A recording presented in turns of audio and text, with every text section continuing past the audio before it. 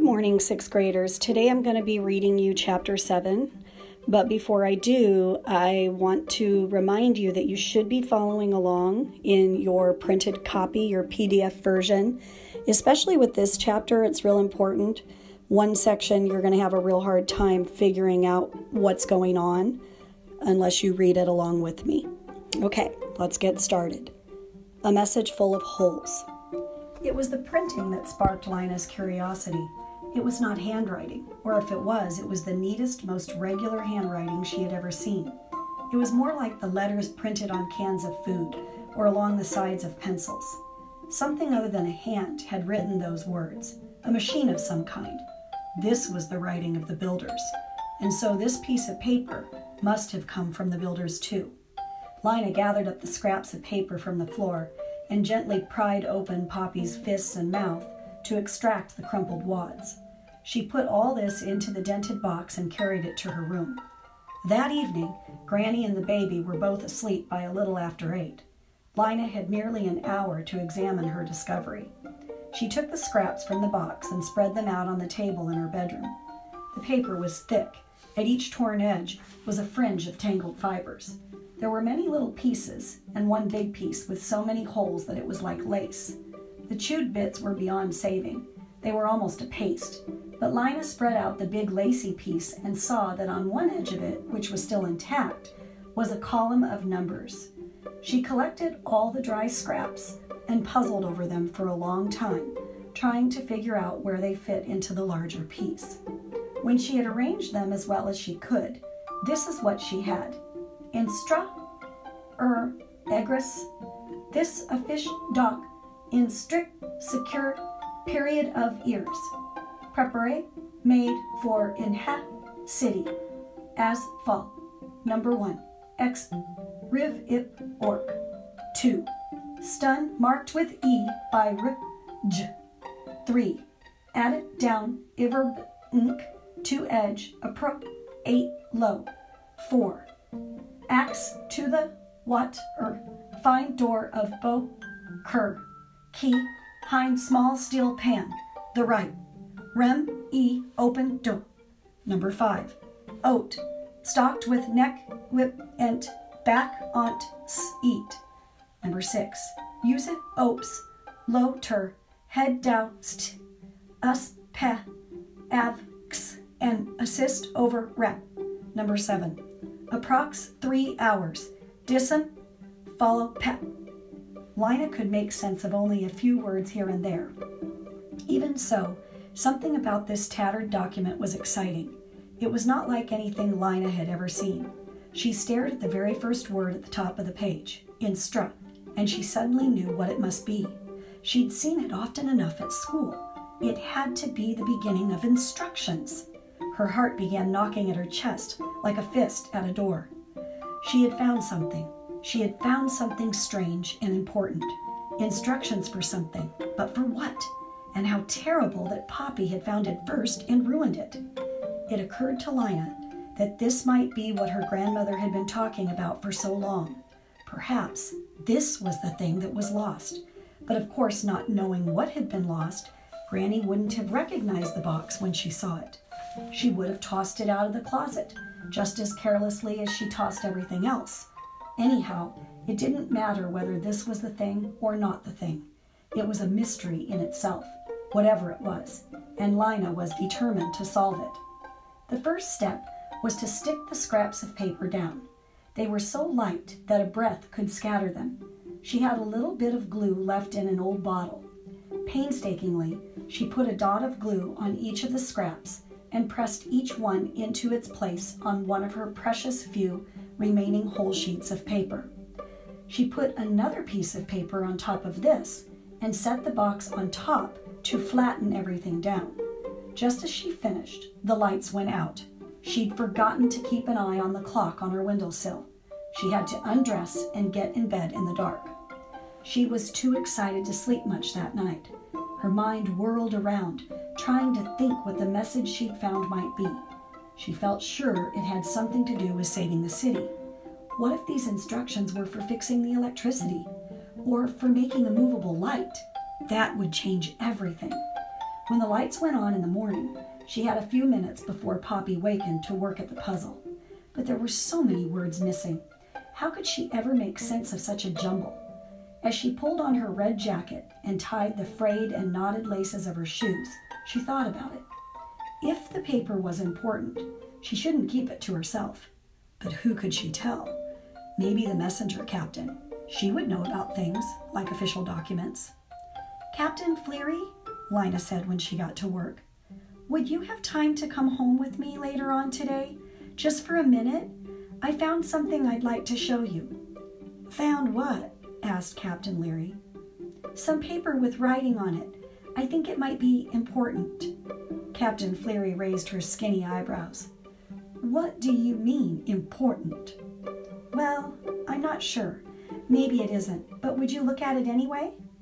So that evening, Captain Fleary came home with Lina and peered at the bits of paper. She bent down and inspected the writing. "Fall," she said. "Axe. Wren. Aunt. What kind of words are those?" "I don't know," said Lina. "The words are all broken up because Poppy chewed on them." "I see," said Captain Fleary. She poked at the paper. "This looks like instructions for something," she said. "A recipe, I suppose. Small steel pan. That would be what you use to cook it with." "But who would have such small, perfect writing?" "That's the way they wrote in the old days," said Captain Fleary. "It could be a very old recipe." "But then why would it have been kept in this beautiful box?" She showed the box to Captain Fleary. "I think it was locked up in here for some reason, and you wouldn't lock up something unless it was important." But Captain Fleary didn't seem to have heard her. "Or," she said, "it could be a school exercise, someone's homework that never got turned in." "But have you ever seen paper like this? Doesn't it look as if it came from someplace else, not here?" Captain Fleary straightened up. A look of puzzlement came over her face. "There is nowhere but here," she said. She put both her hands on Lina's shoulders. "You, my dear, are letting your imagination run away with you. Are you overtired, Lina? Are you anxious? I could put you on short days for a while." "No," said Lina. "I'm fine. I am. But I don't know what to do about—" She gestured toward the paper. "Never mind," said Captain Fleary. "Don't think about it. Throw it away. You're worrying too much." I know. We all are. There's so much to worry about, but we mustn't let it unsettle us." She gave Lina a long look. Her eyes were the color of dishwater. "Help is coming," she said. "Help?" "Yes, coming to save us." "Who is?" Captain Fleary bent down and lowered her voice as if telling a secret. "Who built our city, dear?" "The builders," said Lina. "That's right. And the builders will come again and show us the way." "They will?" "Very soon," said Captain Fleary. "How do you know?" Captain Fleary straightened up again and clapped a hand over her heart. "I know it here," she said, "and I have seen it in a dream. So have all of us, all the believers." So that's what they believe, Lina thought, and Captain Fleary is one of them. She wondered how the captain could feel so sure about it, just because she'd seen it in a dream. Maybe it was the same for her as the sparkling city was for Lina. She wanted it to be true. The captain's face lit up. "I know what you must do. Dear, come to one of our meetings. It would lift your heart. We sing." "Oh," said Lina. "Thank you, but I'm not sure maybe sometime." She tried to be polite, but she knew she wouldn't go. She didn't want to stand around waiting for the builders. She had other things to do. Captain Fleary patted her arm. "No pressure, dear," she said. "If you change your mind, let me know. But take my advice. Forget about your little puzzle project. Lie down and take a nap. Clears the mind." Her narrow face beamed kindness down at Lina. "You take tomorrow off," she said. She raised a hand goodbye and went down the stairs. Lina took advantage of her day off to go to the supply depot to see Lizzie Biscoe. Lizzie was quick and smart. She might have some good ideas. At the supply depot, crowds of shopkeepers stood in long, disorderly lines that stretched out the door. They pushed and jostled and snapped impatiently at each other. Lina joined them, but they seemed so frantic that they frightened her a little. They must be very sure now that the supplies are running out, she thought, and they're determined to get what they can before it's too late. When she got close to the head of the line, she heard the same conversation several times. "Sorry," the clerk would say when a shopkeeper asked for 10 packets of sewing needles, or a dozen drinking glasses, or 20 packages of light bulbs. "There's a severe shortage of that item. You can have only one." Or else the clerk would say, "Sorry, we're out of that entirely." Forever? Forever. Lina knew that it hadn't always been this way. When Ember was a young city, the storerooms were full. They held everything the citizens could want. So much it seemed the supplies would never run out. Lina's grandmother had told her that school children were given a tour of the storerooms as part of their education. They took an elevator from the street level to a long curving tunnel with doors on both sides and other tunnels branching off it. The guide led the tour down the long passages, opening one door after another. "This area," he would say, "is canned goods. Next, we come to school supplies. And around this bend, we have kitchenware. Next come carpentry tools." At each door, the children crowded against each other to see. "Every room had something different," Granny told Lina. "Boxes of toothpaste in one room, bottles of cooking oil, bars of soap, boxes of pills. There were 20 rooms just for vitamin pills. One room was stacked with hundreds of cans of fruit. There was something called pineapple. I remember that one especially." "What was pineapple?" asked Lina. "It was yellow and sweet," said Granny with a dreamy look in her eyes. "I had it 4 times before we ran out of it." But these tours had been discontinued long before Lina was born. The storerooms, people said, were no longer a pleasure to look at. Their dusty shelves stood mostly empty now. It was rumored that in some rooms nothing was left at all. A child seeing the rooms where powdered milk had been stored, or the rooms that stored bandages or socks or pins or notebooks, or, most of all, the dozens of rooms that had once held thousands of light bulbs would not feel, as earlier generations of children had, that Ember was endlessly rich. Today's children, if they were to tour the storerooms, would feel afraid. Thinking about all this, Lina waited in the line of people at Lizzie's station. When she got to the front, she leaned forward with her elbows on the counter and whispered, "Lizzie, can you meet me after you're through with work? I'll wait for you right outside the door." Lizzie nodded eagerly. At 4 o'clock, Lizzie came trotting out the office door. Lina said to her, "Will you come home with me for a minute? I want to show you something." "Sure," said Lizzie, and as they walked, Lizzie talked. "My wrist is killing me from writing all day," she said. "You have to write in the tiniest letters to save paper, so I get a terrible cramp in my wrist and my fingers. And people are so rude. Today they were worse than ever. I said to some guy, 'You can't have 15 cans of corn. You can only have 3. And he said, 'Look, don't tell me that. I saw plenty of cans in the Pot Street market just yesterday.' And I said, 'Well, that's why there aren't so many left today.' And he said, 'Don't be smart with me, carrot head.' But what am I supposed to do? I can't make cans of corn out of thin air." They passed through Harkin Square, around the gathering hall, and down Roving Street, where 3 of the floodlights were out, making a cave of shadow. "Lizzie," said Lina, interrupting the flow of talk, "is it true about the light bulbs?" "Is what true?" "That there aren't very many left." Lizzie shrugged. "I don't know. They hardly ever let us go downstairs into the storerooms. All we see are the reports the carriers turn in. How many forks in room 1146? How many doorknobs in 3291? How many children's shoes in 2249? But when you see the report for the light bulb rooms, what does it say?" "I never get to see that one," said Lizzie. "That one and a few other ones, like the vitamin report?" only a few people can see. Who?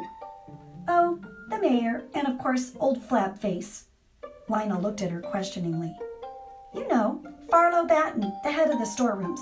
He is so mean, Lina. You would just hate him.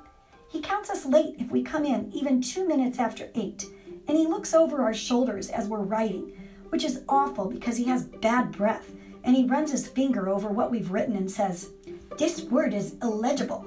That word is illegible. These numbers are illegible." It's his favorite word, illegible. When they came to Lina's street, Lina ducked her head in the door of the yarn shop and said hello to Granny, and then they climbed the stairs to the apartment. Lizzie was talking about how hard it was to stand up all day, how it made her knees ache, how her shoes pinched her feet. She stopped talking long enough to say hello to Eveline Murdo, who was sitting by the window with Poppy on her lap, and then she began again as Lina led her into her bedroom. "Lina, where were you when the big blackout came?" she asked, but she went right on without waiting for an answer. "I was at home, luckily, but it was scary, wasn't it?" Lina nodded. She didn't want to talk about what had happened that day. "I hate those blackouts," Lizzie went on. "People say there's going to be more and more of them, and that someday—" She stopped, frowned, and started again. "Anyway, nothing bad happened to me. After that, I got up and figured out a whole new way to do my hair." It seemed to Lina that Lizzie was like a clock wound too tightly and running too fast. She'd always been a little this way, but today she was more so than ever. Her gaze skipped from one spot to another. Her fingers twiddled with the edge of her shirt. She looked paler than usual, too. Her freckles stood out like little smudges of dirt on her nose. "Lizzie," said Lina, beckoning toward the table in the corner of her room, "I want to show you." But Lizzie wasn't listening. "You're so lucky to be a messenger, Lina," she said. "Is it fun? I wish I could have been one. I would have been so good at it. My job is so boring." Lina turned and looked at her. "Isn't there anything you like about it?" Lizzie pursed her lips in a tiny smile and looked sideways at Lina. "There's one thing," she said. "What?" "I can't tell you. It's a secret." "Oh," said Lina. "Then you shouldn't have mentioned it at all," she thought. "Maybe I'll tell you someday," said Lizzie. "I don't know." "Well, I like my job," Lina said. "But what I wanted to talk to you about was what I found yesterday. It's this." She lifted the box away and took up the piece of paper covering the patched-together document. Lizzie gave it a quick look. "Is it a message someone gave you that got torn up?" "No, it was in our closet. Poppy was chewing on it. That's why it's torn up. But look at the writing on it. Isn't it strange?" "Uh-huh," said Lizzie. "You know who has beautiful handwriting? Mila Bone, who works with me. You should see it. It's got curly tails on the Y's and the G's and fancy loops on the capital letters. Of course, Flabface hates it. He says it's illegible." Lina slid the piece of paper back over the pasted-down scraps. She wondered why she had thought Lizzie would be interested in what she'd found. She'd always had fun with Lizzie, but their fun was usually with games, hide-and-seek, tag, the kinds of games where you run and climb. Lizzie never had been much interested in anything that was written on paper. So Lina quietly put the document back in its place, and she sat down with Lizzie on the floor. She listened and listened until Lizzie's chatter ran down. "I'd better go," Lizzie said. "It was fun to see you, Lina. I miss you."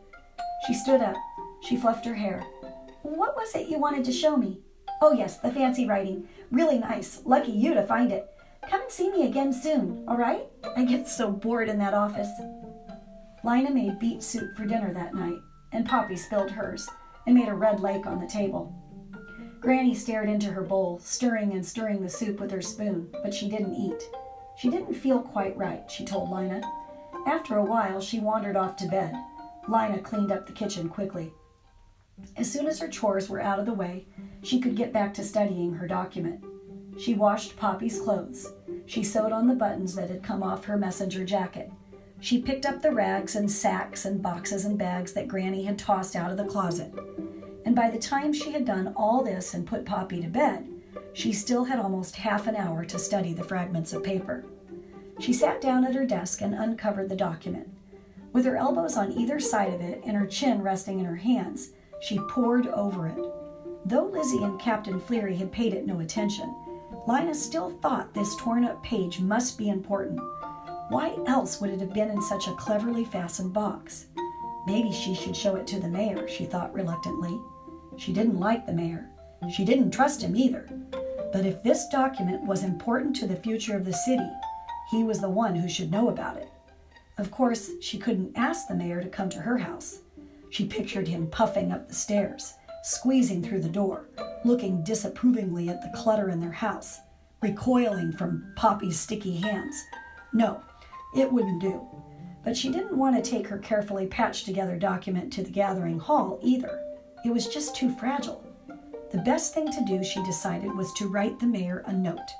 She settled down to do this. She found a fairly unspoiled half piece of paper, and using a plain pencil, she wasn't going to waste her colored ones on the mayor. She wrote, "Dear Mayor Cole, I have discovered a document that was in the closet. It is instructions for something. I believe it is important because it is written in very old printing. Unfortunately, it got chewed up by my sister, so it is not all there. But you can still read some bits of it, such as marked with E, find door of bow, small steel pan. I will show you this document if you want to see it. Sincerely yours, Lina Mayfleet, Messenger, 34 Quilliam Square." She folded the note in half and wrote Mayor Cole on the front. On her way to work the next morning, she took it to the gathering hall. No one was sitting at the guard's desk, so Lina left the note there, placed so that the guard would see it when he arrived. Then, feeling that she had done her duty, she went off to her station.